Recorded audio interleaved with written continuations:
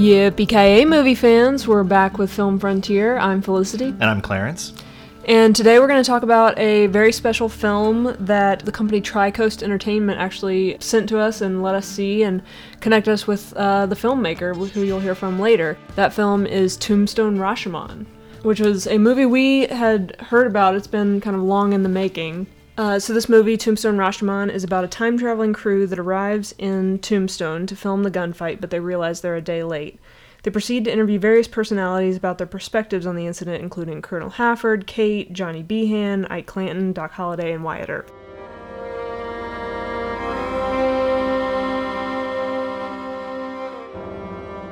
I swear, at the interview I shall give shall be the truth, the whole truth, and nothing but the truth. So help me God. My name is Wyatt Earp. My present profession is saloon keeper. I'm not gonna fight you, Ike. Why not? Because there's no money in it. They're all down there on Fremont Street, right now.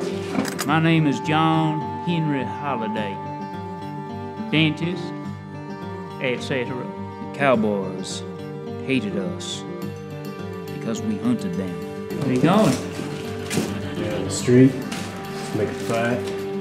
You're not gonna leave me out, are you?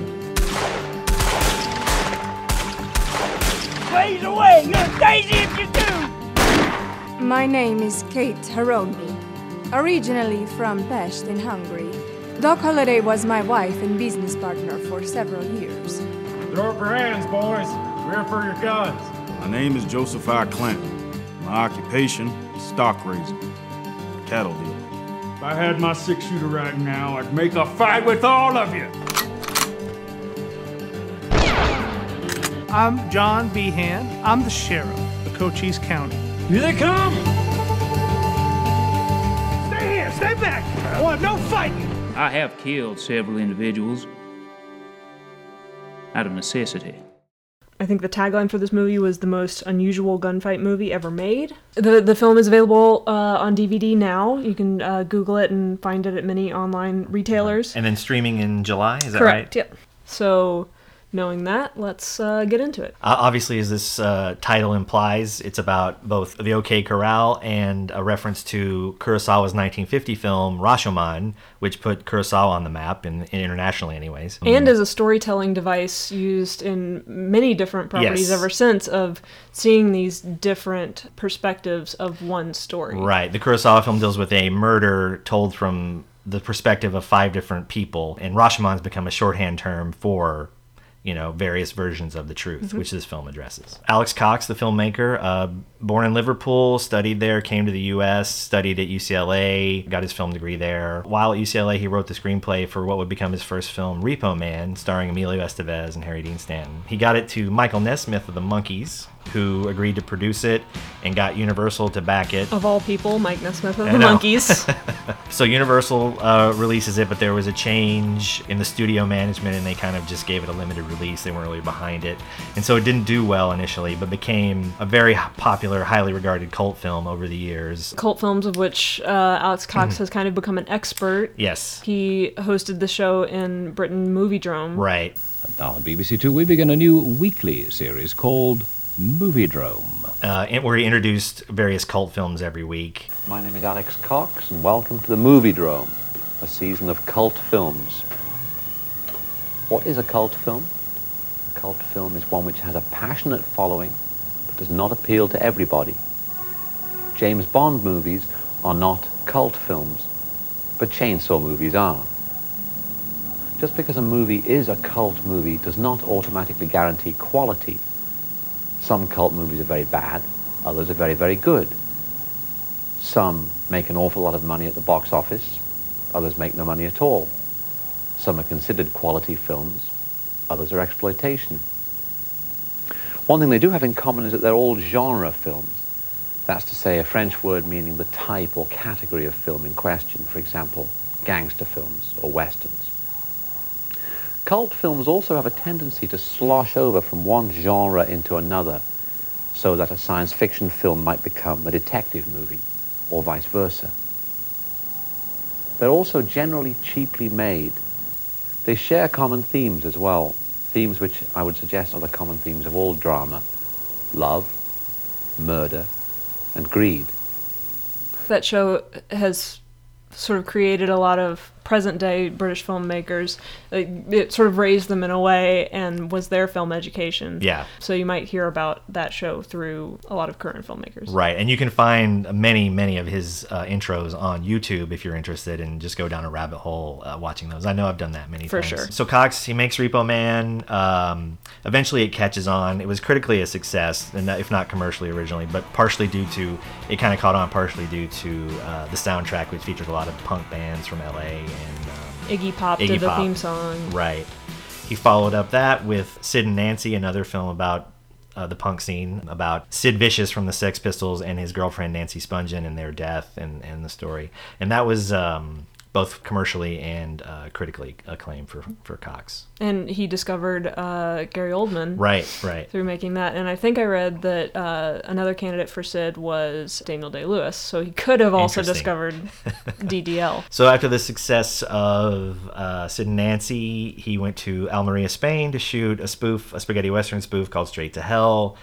And it featured a lot of who's who in the music industry: Courtney Love, Joe Strummer from The Clash, Elvis Costello. Also featured Jim Jarmusch and Dennis Hopper, among many others. And like I said, shot in Almeria, where the spaghetti westerns were shot, of which Cox is a huge fan. So I'm sure that was a thrill for him. Yeah, he's written extensively on the spaghetti western, on film in general, right, as well as a book all about the British show The Prisoner, and a historical book about JFK and Lee Harvey Oswald. And I mean, he even writes on his blog about the artist Bruegel. So his interests are expansive, and he is a very intelligent man that I think you see in a lot of his films. Yeah, absolutely. And if you're interested in spaghetti westerns, his book 10,000 Ways to Die: A Director's Perspective on the Spaghetti Western is a good read. So check that out. So Alex Cox then decides to make a movie on William Walker, who was an American mercenary involved in Nicaragua in the late 1800s. He led an expedition to overthrow the government and kind of set himself up as a dictator until he was eventually ousted and killed in Honduras. Cox was interested in Nicaraguan politics at the time, in the battle between the Sandinistas and the Contras, and wanted to make a film that addressed that, an American intervention that was going on at the time. And this particular story of Walker is a fascinating look at history. Yeah, he was, it was crazy. His film version features a lot of very anachronistic things in it, intentionally so. It's commenting on the American involvement. That's also runs through other Alex Cox works, including Tombstone Rashomon. There's a lot of anachronistic elements dropped in that we can talk about later. Yeah, you'll see a little bit of it in Tombstone Rashomon. And Walker featured Ed Harris in the lead, screenplay by Rudy Wurlitzer, who had written the script to Pat Garrett and Billy the Kid for Sam Peckinpah, as well as Two-Lane Blacktop for Monty Hellman, famously. Rudy Wurlitzer, who's actually sort of attached to this film, Tombstone Rashomon, in a way. Alex credits him with the idea to introduce the sci-fi element to this movie. Originally, Alex was just going to make it a traditional Western, and when they were doing the funding for this movie, Wurlitzer was credited as the writer, but at some point along the way, Alex just became the sole writer, and the screenplay is credited solely to him. But interesting that he maintained that idea from Wurlitzer of the time traveling. Yeah, I had no idea Wurlitzer was involved in this movie. Originally it was the perspective of time-traveling women historians from the future. Another sort of Western connection, though, with Wurlitzer is in the 80s he wrote a screenplay called Zebulon, which was an acid Western about a fur trapper who sort of wanders in limbo between the dead and the living world. Originally Hal Ashby wanted to direct it, but they didn't really get along too well. Then Alex Cox actually jumped on board and had a verbal commitment from Richard Gere, but he eventually dropped out and funding dropped out along with him. Jim Jarmusch then read the screenplay and started talking to Wurlitzer about it, and they sort of amicably split after a difference of opinion. But then in 1995, Jarmusch came out with the film Dead Man, which has a number of similarities to the Zebulon script, but no credit for Wurlitzer. Yeah. And I'm sure Rudy was not happy about that. Alex told Wurlitzer that he should have sued, but he didn't. Although the script continued to go around and a lot of people said it was one of the best screenplays they ever read, since it was so similar to Dead Man, which had come out, the future of it being a film was unlikely, so Right. he ended up adapting it into his novel, The Drop Edge of Yonder, in 2008. I've read that, actually. It's an excellent book. I can't really see Richard Gere in the lead, but nevertheless, definitely Has worth Richard looking Gere up. done a Western? I don't think so. Although Leone had him and Mickey Rourke in mind for a Western in the 80s that he was toying Together? with. Yeah. Wow. Yeah, a Civil War era Western, that obviously never came about. So yeah, back to Walker. The film, Universal hated it. They thought it was too violent, too political. They barely gave it any release, so it flopped, and that kind of derailed Alex Cox's career in mainstream Hollywood. Yeah. I'm shocked that Universal ever even agreed to make this movie. Yeah. I think since then, Alex has said that it didn't please the Republicans, it didn't please the Democrats, and of course it didn't please the studio, so sort of left with no one, in America at least. Yeah, this is definitely not mainstream filmmaking, and which I think is sort of Universal's hallmark, After that, Cox wound up in Mexico shooting a film that was financed by Japanese investors called Highway Patrolman. Shot in like a series of long takes. Some of it shot in Durango, Mexico, which was like a location for many late 60s Hollywood westerns and 70s westerns like War Wagon and Major Dundee, that kind of thing. Also interesting that a British filmmaker who got his training in America ends up in Mexico making a movie after making a movie in Nicaragua in his, I assume, second language, working with local actors and crew. Right. Interesting that a movie could even be made that way, much less a good movie, which Highway Patrolman is. So. I guess it's similar to how spaghetti westerns were made with Italian directors and actors from all over Europe and the United States, and no one, it's a lot of people not speaking the same language but acting in scenes together.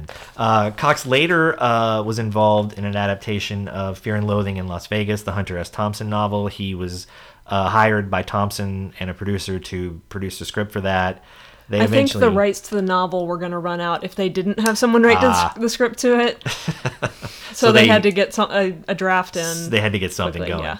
Well, yeah, and then Cox fell out with Thompson and the producer and was eventually fired.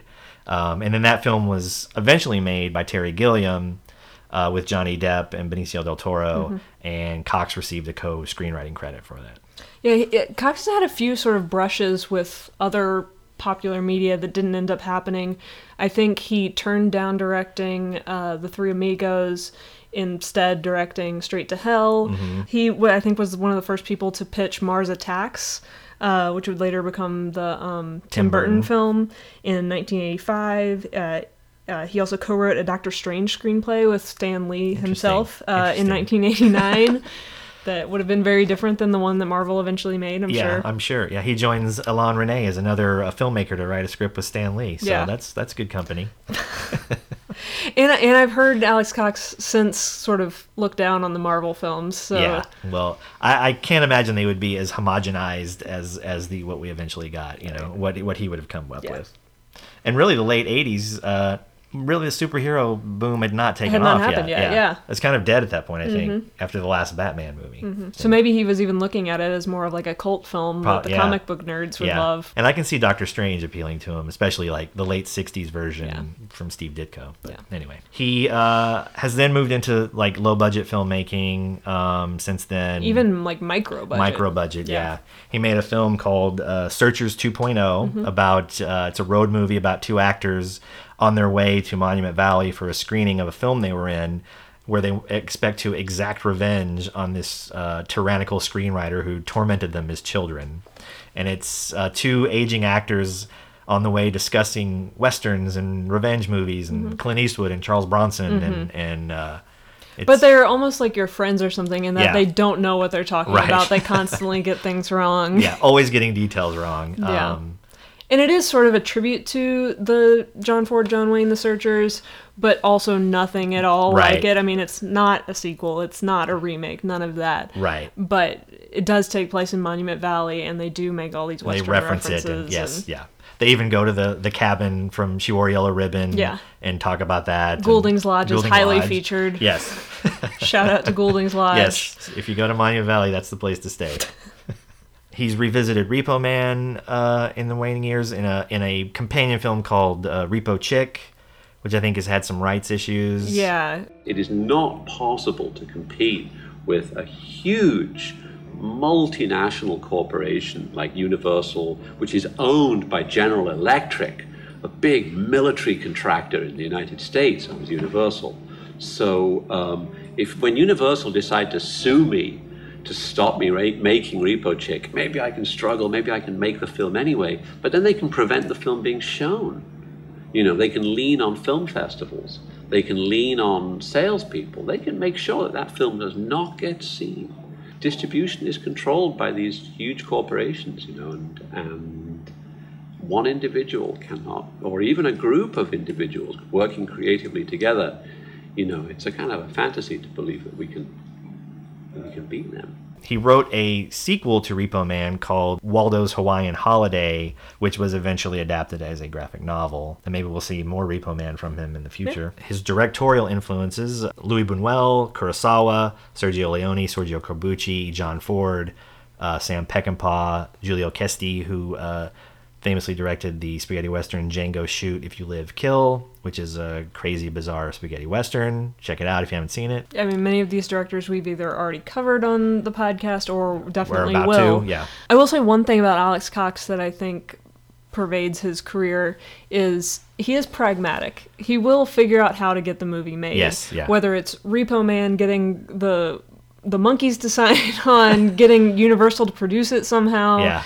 Going to Mexico, South America, wherever to make a movie, once he's blacklisted from Hollywood, to now making micro-budget features. Whatever it takes to get his movies made, I think he will do it. Yes. And that is an honorable feature. I would love to see more filmmakers doing that because it is so hard to get movies made, especially in the Hollywood system. Now there is this seamless link between production by the studios, distribution and exhibition. That in the United States, the studios completely control exhibition in the cinemas as well. And really, the studios have won. You know, I mean, independent filmmakers, we are beaten. You know, we are just finished. I mean, more power to him for continuing to make films, even if they're not major Hollywood films. I mean, and because that comes with a whole other thing, especially nowadays. But you got to admire the guy. I mean, right out of the bat, he has a Universal movie with Emilio Estevez, Harry Dean Stanton. I mean, that's pretty impressive. You got to, admire that. And also, he cast Yvonne Adam McGee in that movie, who was in The Great Silence, which is one of his favorite films. So that's, it's nice to see that. And I think at no point in his career, even when he was working for Universal, was he trying to please the higher-ups. No. What I also have realized is that the studios are really like characters in a spaghetti western. I mean, they're really simple, evil characters, with power and with a great desire for revenge. He was making the movies he wanted to make, and now, I mean, he doesn't have anybody he has to please except maybe the fans. Yeah. Who want to see more Alex Cox films. He's definitely true to himself. I never would have been able to make the films that I really wanted to make within the Hollywood system because my mind works differently, my thoughts are different. I really did have to pursue the independent way because that was the only possible way. And I think that's interesting to lead us into this film, seeing this punk sensibility combined with his love of the Western, love of the history, that sort of leads us to questioning what do we really know about this history and why aren't we asking more questions about it? This story, the Wyatt Earp story from the Stewart N. Lake book, Frontier Marshal, propagating the myth of Wyatt Earp as this major hero to finally in the late 60s and into the 70s and in the 90s, we finally get more shades of gray of the Earps. They're not just straight arrow heroes. And there's still books being written today dealing with this story. It's still a popular subject, and as more information comes out and more truth or whatever, I think that's because no one really knows what happened or who's to blame. There's so many ways you could take the story, I mean, that's what Alex said, was that he read this Stewart N. Lake book, Wyatt Earp, Frontier Marshal, when he was a kid, and it was a very heroic portrayal of Earp and Holiday, and very entertaining for young boys to read. So as Alex said, that inspired me, and over the years I saw the various films, like My Darling Clementine, which is a work of great beauty, a visually marvelous film with no historical accuracy to speak of. Right. I saw the other movies, Gunfight at the OK Corral, and Tombstone, and Doc, and I just thought, This is a really great story. I never lost my interest in it, so now in my declining years, I thought, well, let's give it a go. And he doesn't really make anyone the bad guy in this. You get various versions of what may have happened, what other people perceive to have happened. So it's, it's not revisionism, like Doc, like you mentioned, makes Wyatt Earp just look awful. But it's not that, it's not building up and be a hero either. So. Yeah, there's no consensus at the end of the film. Not at all, no. You make your own decisions. Yeah. You don't let the man tell you. And you see who's in trouble. You see one scene one way, and then you see it another way. So you're like, well, what did happen? Right. Obviously we don't know. We're trying to be historically accurate in each case in terms of the event. I mean, the idea of Rashomon is that the Kurosawa film is that it tells one story from several different perspectives. And because there's such a divergence of opinion about the gunfight outside the OK Corral, who was in the right, who was in the wrong, it lends itself to that kind of treatment. And probably, it will probably offend people because of that, because it isn't just one straight version. It isn't like My Darling Clementine or Tombstone, very in favor of Wyatt Earp. And it isn't like Doc, which is the Stacy Keach movie, which is very critical of Wyatt Earp. So it kind of falls in all of that space. So it probably will please nobody. So the way this movie came about, it was Indiegogo funded in 2015, where they raised over $31,000. The producers of the 2016 movie Snowden then matched those funds raised so that Cox could complete the movie. He'd previously used this sort of crowdfunding on his 2014 film Bill the Galactic Hero, which he made with students at the University of Colorado at Boulder, where he was teaching film production at the time. In this film, he used students from the University of Arizona, correct? Correct. Students from the University of Arizona, as well as recent grads from University of Colorado, yeah. It's definitely a low-budget film. Yeah. But it works well. Yeah. It overcomes its budgetary limitations, right. I think. I mean, it is an amateur crew, but if somebody told me it was a student film, it would be the best student film I'd ever seen. Yeah. I mean, granted, it's directed by Alex Cox, who's a pro. Right. Hi, I'm Alex Cox. I'm a film director. I made Repo Man, Sid and Nancy, Walker, Straight to Hell, El Patriero, and some other films you may have seen.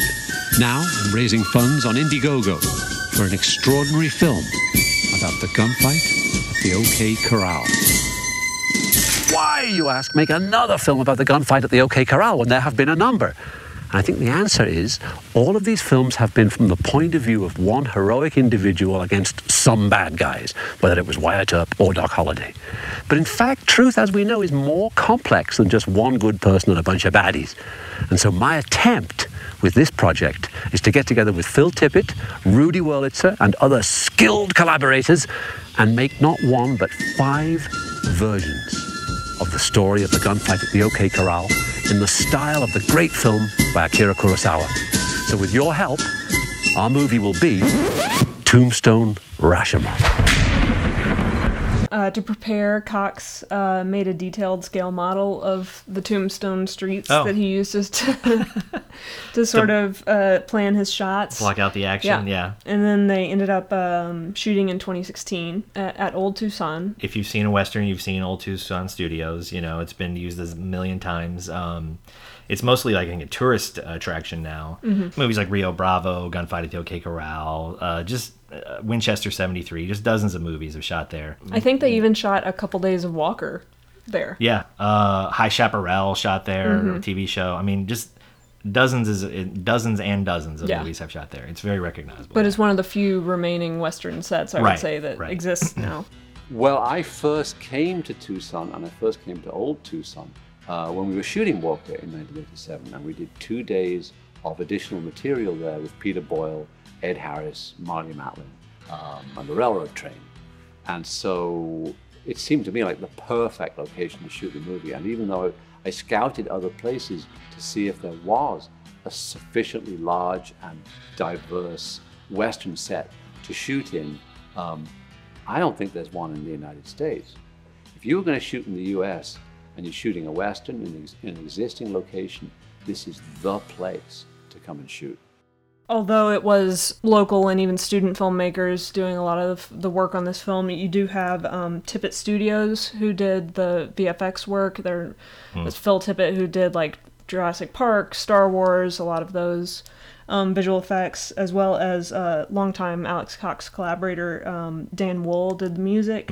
But even there, you got a title song from the Tucson band XIXA. My man's spirit as awoke. The stories that you told all of were true. Oh, I don't know. Punch drunk, sunken out of you. And now gather round. White horse coming. So, I think this production really goes to show the value of using local talent and how that can raise funds for the local community and bring attention to the arts and a cast of local actors, I believe. Correct. As well. Yeah. Well, I think all or most from the Arizona, Colorado area. Right. Yeah, the cast mostly, I mean, unknowns. Right. You're not going to recognize any of the names, I'm sure. Yeah, but professional working actors. Yeah. I mean, not. Yeah. No, it's not like just people off the street. It's not like your friends. No. These are people who know what they're doing. Yeah. The actor who played Doc, Eric Schumacher, he had previously played Wyatt Earp in an episode of the show Legends and Lies, so he's played both sides of the coin. I just thought that was kind of interesting. He has a perspective on both. Yeah. A number of the actors had a real resemblance to the actual people. Did you? Yeah, I thought the actor that played Doc actually looked like him. Yeah. Yeah. And Earp is well cast. Adam Newberry, I believe. Which is remarkable that you could find these people that not only are in the area, can do a good job. Yeah. And look like the people. Right. To a degree. You know, they don't even do that in Hollywood. They look authentic, I think. Yeah. There's no real like bad performer in the movie. No. Everybody does a stand-up job. Right. Which is a tribute to both the acting and the directing. I guess let's get into the movie a little bit. Like you said, the premise is if it was like a film crew time traveling and interviewing each of the participants, not each of the participants, but several major participants of the event. You're like, it just happened. So we see Johnny Behan, who was like the town sheriff, Wyatt, Doc, Ike Clanton, and Kate Elder, who was Doc Holliday's paramour, if you will. And Colonel Hafford, who's the saloon owner. The Birdman of Tucson, right. I think they call him. Yeah, so you get a different perspective from each of those. You know, Kurosawa's film, the inspiration for this. It's weird, like, Japanese film and the Western, its relationship, you know, from Ford inspiring Kurosawa, and then Kurosawa's film leading to direct remakes for like The Magnificent Seven, Fistful of Dollars. Rashomon has even been remade as The Outrage, a Paul Newman Western. Right, I think there's like a shared cultural interest that sort of extends beyond these like language barriers. Yeah. That many of us are interested in seeing the same type of story. Right. And the same type of characters, and it's just through what cultural lens do we want to view it. Right. And there's, you know, the samurai, the masterless samurai, the Ronin, who were wandering around just from town to town, you know, doing jobs. This is like a cowboy, a gunfighter, or whatever. So it's a very similar kind of thing. So, what did you think of these particular characters that Cox chose to highlight? It was interesting. I mean, several of them seem obvious in a way. Of course, you want Wyatt and you want Doc and Johnny Behan, who is sort of a character you don't really see in Earp adaptations until maybe Hour of the Gun, and then in Tombstone and Costner's Wyatt Earp. He was the town marshal, and he sort of was. He's always portrayed as being allied with the Clantons, and this film sort of takes it a different direction and more, you know, makes him a little more ambiguous. It's like what are his allegiances, and yeah, I think that was interesting because he was trying to stop the Earps from going down to the corral to confront the cowboys, and there are a lot of conflicting reports about he told them they were unarmed. You know, could it have been avoided? Right, in hindsight, right, and the film goes into that. Yeah. And was he just kind of like money grabbing, power grabbing? Right. Was everybody kind of money grabbing, power grabbing? Yeah. I mean, the Earps famously were out to strike it rich, and that's why they were in Tombstone. You know? And also, Kate Elder, I think, was an interesting choice because she wasn't a participant. Right. You know, it was clearly her viewpoint is skewed to her allegiance to Doc. I don't know, what did you think? I think it was interesting to tell Kate's story. For me, that was one of the more distracting parts of the movie in sort of the little quirky elements of her character. I believe she's Hungarian. Right, I think so. I mean, the real Kate was Hungarian. In this film, she's portrayed as not having a complete masterful grasp on the language, which was a little bit distracting for me. Her use of pronouns. Yeah, her use of pronouns was weird. She calls everyone she and her, and like when she's talking about Doc, she refers to him as her. And even says, like, my wife. Yes, yeah. Doc. Gets it all. Yeah, which I don't know if that's based on something real or just a touch of humor added or what. But it's never referenced, and it's a bit distracting. I mean, I don't know. Maybe it's even like a sort of shot at pronoun culture today, perhaps, but for me it just didn't really work. I did anyways. I kept thinking there would be an explanation. Yeah, someone would say, oh, she does this because or whatever. We keep trying to teach her, but she's never caught on, but it's never addressed in any way. And sort of going down this path of a few elements that didn't work for me in this film.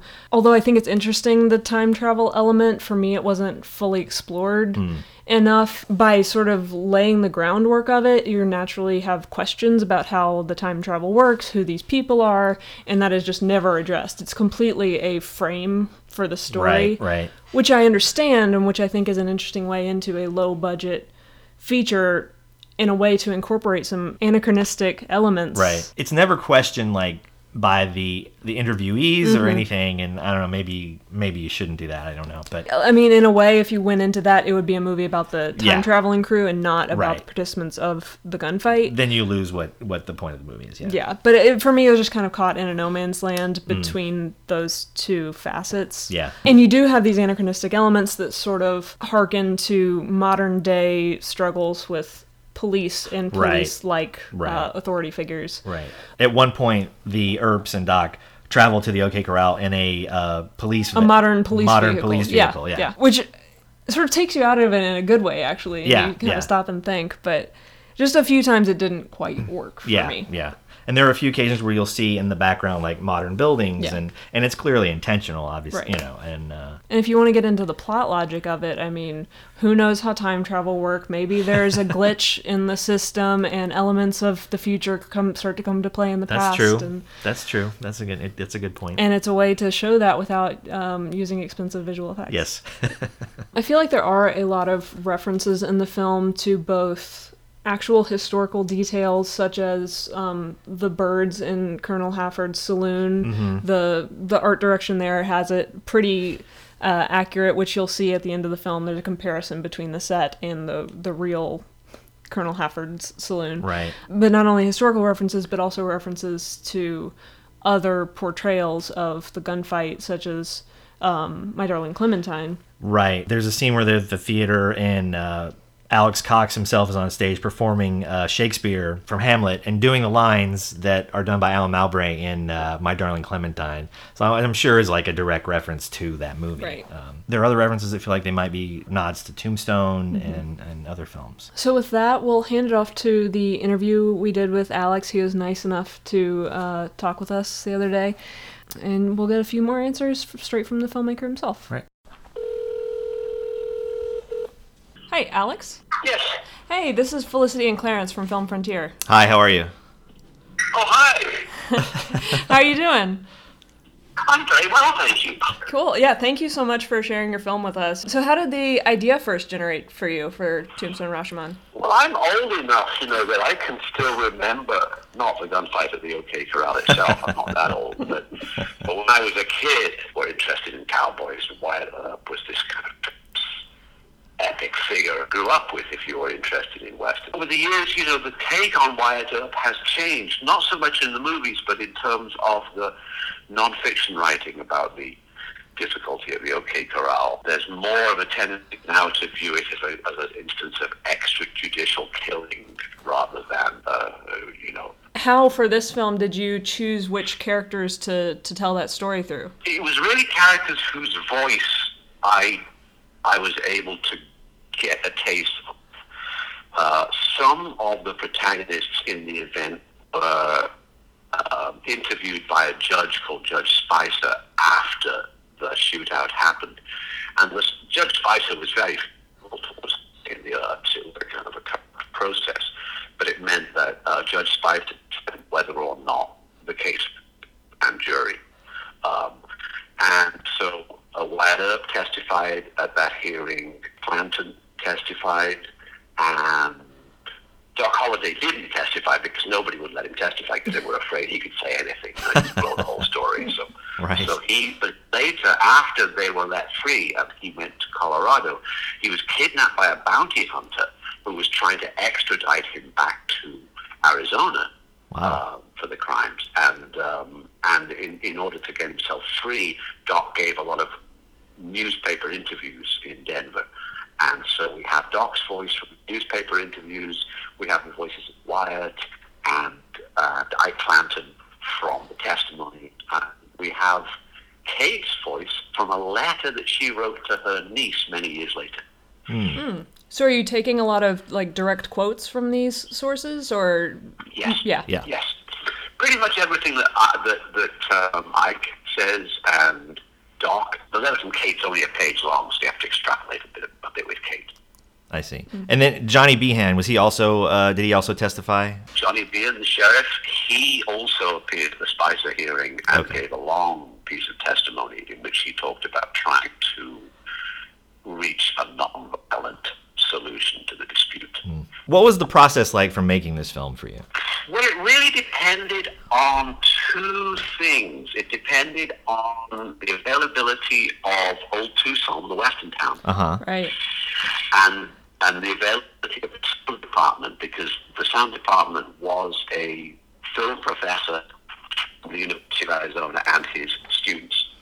So we had to wait for the semester to end in order to start shooting. Unfortunately, the end of the semester coincided with Old Tucson going on a reduced schedule. Because Old Tucson is both a western town for movies, but it's also a tourist attraction. Right. Their biggest deal is Halloween. They do a week-long kind of horror western town Halloween, which is hugely popular.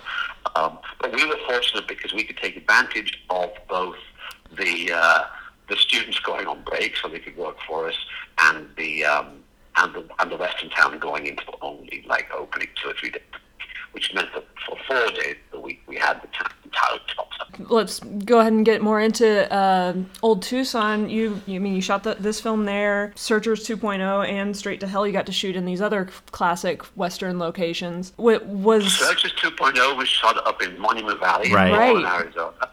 And Straight to Hell was shot in Spain, where they made the Italian western. Right. Was shooting in these locations just a dream for you, having been a lifelong western fan, or? It's marvelous. I mean, irrespective of whether you like cowboy films or not, Monument Valley is worth going to just for its incredible beauty. Right. It's just one of the most amazing landscapes in the world. That I know about. And so, even if you don't like cowboy films, it's worth going to Monument Valley just to visit the Navajo Nation and see the wonders that there are there. Right. For sure. Yeah. We visited and love it. Yeah, it's so breathtaking. How was it shooting in Alma Maria? I know you love spaghetti westerns. Was that like a dream come true? We had a great time. But we were all young, you know. I mean, we just survive on very little sleep and get drunk and work with a hangover and that kind of thing. And it was all, the happy days, the happy days of yore. Before one had to be a little bit more strategic in one's approach to filmmaking. Back to Tombstone Rashomon. What really inspired you to make this movie? Like any other sources? I mean, obviously Rashomon, and the other OK Corral sort of influences. But were there any other points of reference for you? Well, I thought really that going into it, I thought like everybody does that Doc Holliday was the most interesting character. But having done the research, I came around to the idea that really Johnny Behan and Kate are the most interesting characters in the piece. Johnny's quite an extraordinary character because if the history of Johnny Behan in the movies, Kate is almost not there at all. She's the pretty girl, right? And Johnny is like always a bad guy, always a crony of the Clantons, right? Yet Johnny Behan, his history after he finished up being sheriff of Tombstone, which made him quite wealthy, he became the governor of the territorial prison at Yuma. And he was governor of the prison for several years. Then he was given the highly honorable position of Chinese exclusion officer for the state of Arizona. Wow. Which was a governmental position to keep the Chinese out of Arizona at all costs, Wow, yeah. Poor Chinese who were already there. But that was like a state thing. And then when the U.S. went to war with Spain in Cuba, Johnny Behan was the teamster for the entire operation. So he provided all the horses, and when Teddy Roosevelt rode up San Juan Hill, He was riding on a horse provided by Johnny Bean. Wow. So it's interesting, isn't it, that you think, I mean, whatever we think now about the Spanish-American War or a Chinese exclusion officer, but Johnny Bean really did spend his life in public service. Right. And Right. Wyatt Earp was a bartender and a gold prospector. Right. You had to wear a lot of hats. Yeah, I mean, they all had a lot of hats. They all, everybody was making their way in what we call the Wild West. In general, like, what do you think it is that connects so many Japanese films to westerns? I mean, Kurosawa being inspired by Ford, and then the American Western borrowing, and the Italian Western borrowing from Kurosawa. Here you are referencing Rashomon. Like, what do you think connects the two so much? Well, I think it's really, I mean, what Kurosawa picked up on, because he loved westerns, he loved John Ford, and what he picked up on was that as the state in Japan kind of collapsed, and all the samurai who'd been in the service of powerful houses kind of just got let go. The Ronin wandering the country, looking for a job with just their long sword and their short sword. Those are the only skills they had. Right. In a way, they're like itinerant gunfighters and gamblers in the Wild West. And so I think that analogy, which Kurosawa drew, obviously that got audiences excited, and it got filmmakers excited too, because it certainly got Sergio Leone excited, because he made a totally illicit remake of Yojimbo called A Fistful of Dollars. Yes. Getting back to the filmmaking of Tombstone Rashomon, what was the most challenging aspect for you? I can imagine just making a low-budget period film is difficult. Was there a particular element that, you had a challenge with? Yeah, because we were shooting two units simultaneously. We were shooting the interviews in one stage, while we were shooting the live action, the scenes in the saloon, the scenes on the streets, the gunfight. So logistically, we had to work out how, say, what day was Johnny Bean not needed, so that could be his interview day. And so then the hardest thing for me was just running back and forth between the two units. Right, I yeah. had a second unit director working in the interview stage, and first and second AD working on the set. But it was still a lot of running back and forth. Wow, that sounds crazy. Yeah. And a lot it's fun though, because you don't waste time. It's really nice because a lot of time on film sets they go very, very slowly. Right. Yeah. And it's so much nicer when it goes quickly, And that was also the interesting thing. I've never been on a film where all the actors came to the set word perfect. Mm-hmm. And I asked a couple of them, how come? Do you always do this? And they go, no, but we know we're going to have to go very fast, so we just thought we better have it. Oh.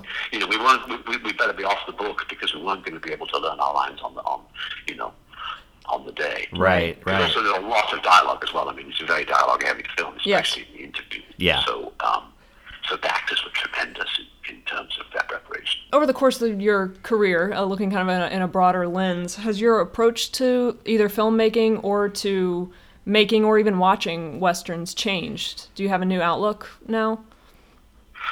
Much more. I got much closer to the script than I used to, because when we started out doing like Repo Man, Sid and Nancy, and Straight to Hell, Walker, we kind of like wandered around, and improvised stuff and made new scenes and treated the script as like a kind of, well, it's just a blueprint, But I think after I made Act Patrolman with a screenplay by Lorenzo O'Brien, I realized, oh man, it's actually got to be said for like just shooting the screenplay. Get the screenplay right, shoot the screenplay, and it's easier, it's less trouble. Right. As far as westerns go, like, what was like the first western you watched that really kicked off your fandom and your love for the genre? I mean, I guess I'd seen a whole bunch of Hollywood westerns on TV and stuff, and just, that was just part of like growing up as a kid, I think the first western that I saw that made me, wow, this is really interesting, it's something I like a lot, was For a Few Dollars More. Okay, yeah. And I think probably that's still the best Italian western. It's just a wonderful film. Great characters and a great structure and a great script. Yeah, so For a Few Dollars More. Yeah. There's also a very good American western, though, which I had seen on television and didn't quite appreciate the first time I saw it, although it stayed with me. It's a movie called Lonely Are the Brave. Yeah. And that is an amazing film. Yeah, Great western. Contemporary, but an absolutely brilliant western. Yeah. Agreed. So what's next for you? Last year, the American rights to a film called Repo Man, screenplay sequels and remakes reverted to me. Oh, great. So the interesting thing is I'm kind of in a trap because I have American rights, not foreign. And normally when you raise a budget for a film, you kind of 50-50 American, 50-50 foreign, you can sell. And I don't have that. I only have America. So what I have to do is figure out a way to make a U.S. distributed feature sequel to Repo set in the coronavirus pandemic. Wow, yeah. And that's what I'm doing now, and that's what I'm working on now. That's great. Awesome. Yeah, that sounds amazing. So with luck, it won't cost too much. We can maybe even fundraise during the pandemic, and then as soon as we get let out, if we ever do get let out, then we can jump in and make it. That's my hope. Yeah. That's great. That sounds amazing. Well, I think that's all the questions we have. Is there anything else you wanted to add? Boy, think of anything really. It's very nice to talk to you. I'm glad you enjoyed the film. I hope that people get to see it. I mean, I know everything's so confused now because we didn't get a theatrical because all the theaters closed, and so it went straight to DVD, and then it's going to stream. So it's all a kind of the distribution world is very confused right now. But also, I see something very positive, which is a lot of art theaters, which are all closed now, are doing deals with distributors where you can watch online and half the budget, half the cost, half the $12 or whatever it is, goes to the distributor, and the other half goes to the Loft in Tucson or the Guild in Albuquerque or the IFS in Boulder, and so I think that's really good because maybe somehow we're going to be able to, strengthen our bonds with independent art theaters, and that they'll survive even if the bigger chains have a much harder time. Right. Yeah. And I think a lot more people are watching movies and want to find the big things aren't even getting distributed now. So we have to look to the art cinemas and independent cinema. Yeah, and there's some really good films out there. Are. So there's a way of still seeing. Obviously, it's not the same to watch a film on your computer as it is to watch it in the theater. But by doing it, by splitting the revenue in this way, we can both help independent distributors and keep the exhibitors alive. Definitely. Yeah. Well, we'll try to spread the word as much as we can. We will, yeah. Thank you. Thank you very much for talking. No, thank you. Yeah, thank you so much for talking to us today.